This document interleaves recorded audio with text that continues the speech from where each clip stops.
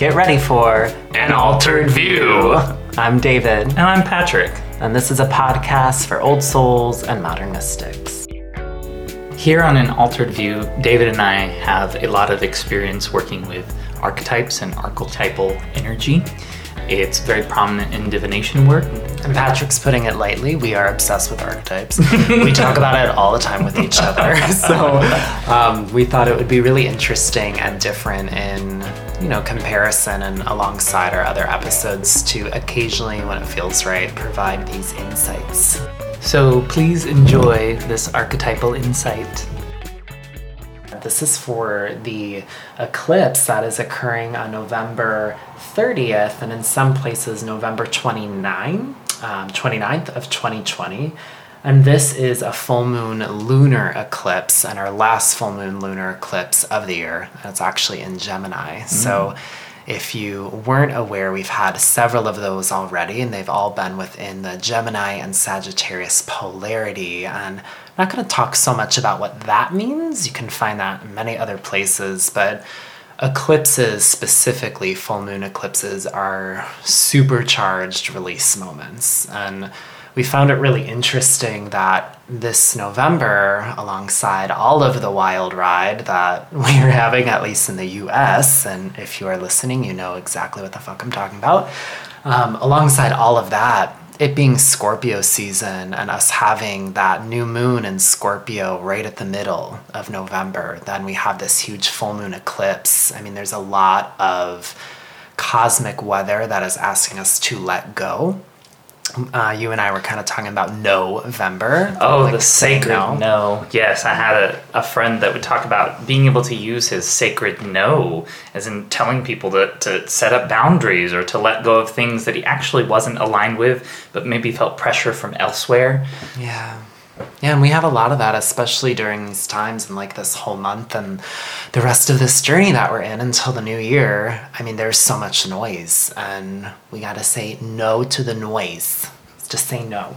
So don't know what this week is like for you if you're feeling any of these eclipse vibes. We, of course, have the eclipse sibling, which would be a new moon eclipse right in the middle of December following this. So I always call those things eclipse portals. So a few days leading up to this eclipse on the 30th of November through the 2 weeks following, and even up to a week, so we're talking Christmas time, New Year's Eve. So I'm talking the whole fucking rest of the year. Time of a lot of changes, a lot of flux. So yeah, let's take a look and see what Spirit has to offer us from the deck. Yeah, so we are using the Sacred Symbols Oracle, and this is an oracle by Marcella Kroll.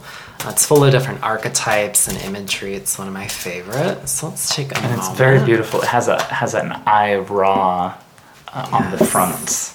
It does. So thank you, Spirit, for showing us anything that our listeners and friends and weirdos out there need to hear about this week ahead, and the rest of this eclipse portal that we're moving into with clarity, with truth, and with certainty that it's for the greatest good of all who are listening. Take a moment to shuffle these until it feels right. So you guys are getting a little bit of a live reading, and we're going to discuss what comes up.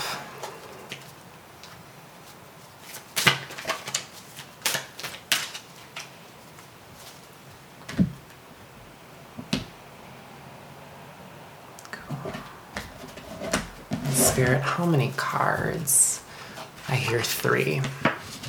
So Patrick, why don't you read them off as I lay them down? All right, we have growth. We have good fortune. Damn. Fortuna.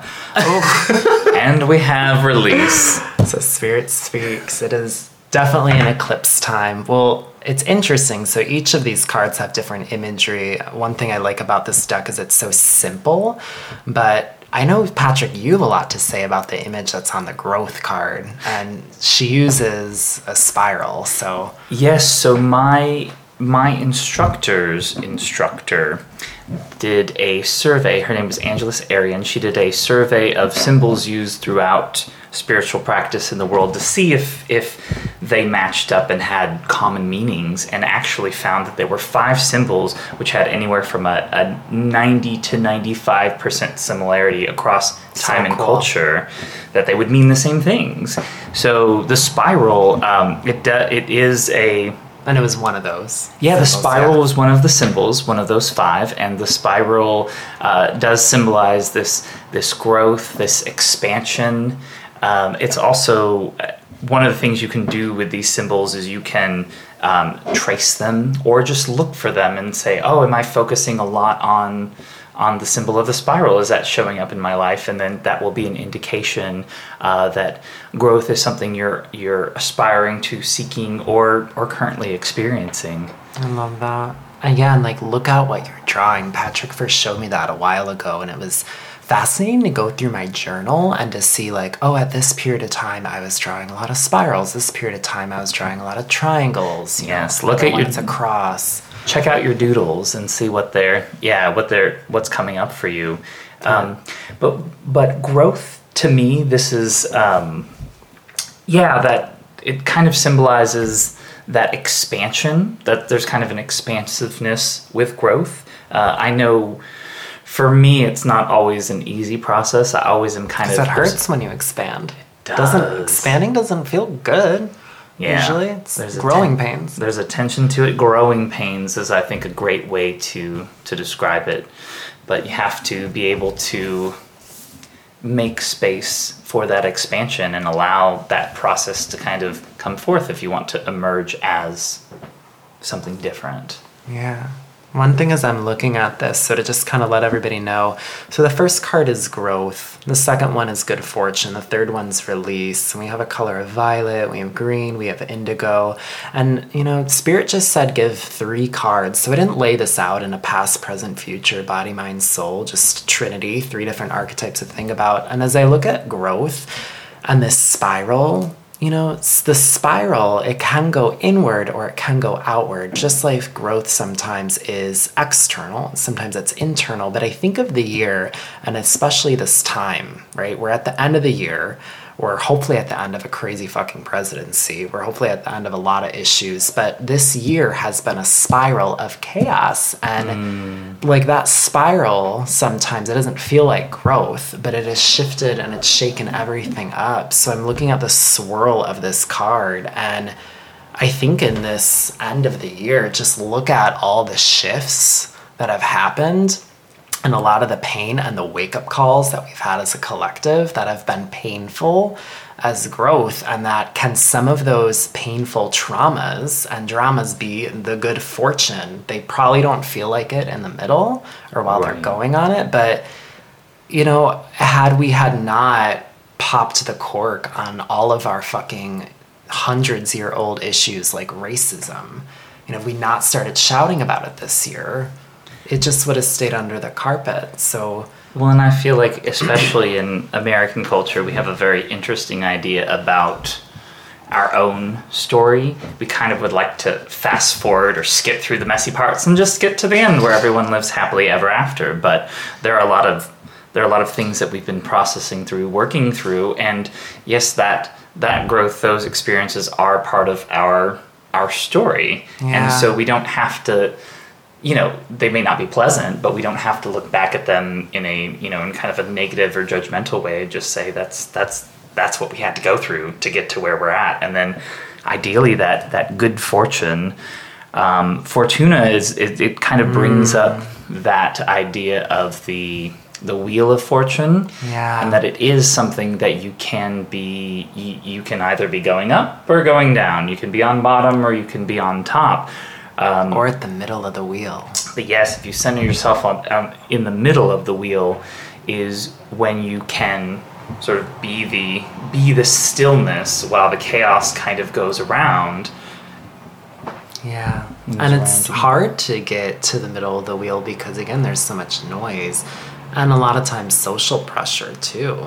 Even just through election time with me and my partner didn't want to ride the roller coaster of the election race, and I was checking in. So he was at the center of the wheel, and I was I wasn't at the spokes, but I wasn't at the edge, but I was, I was going up and down and he wasn't.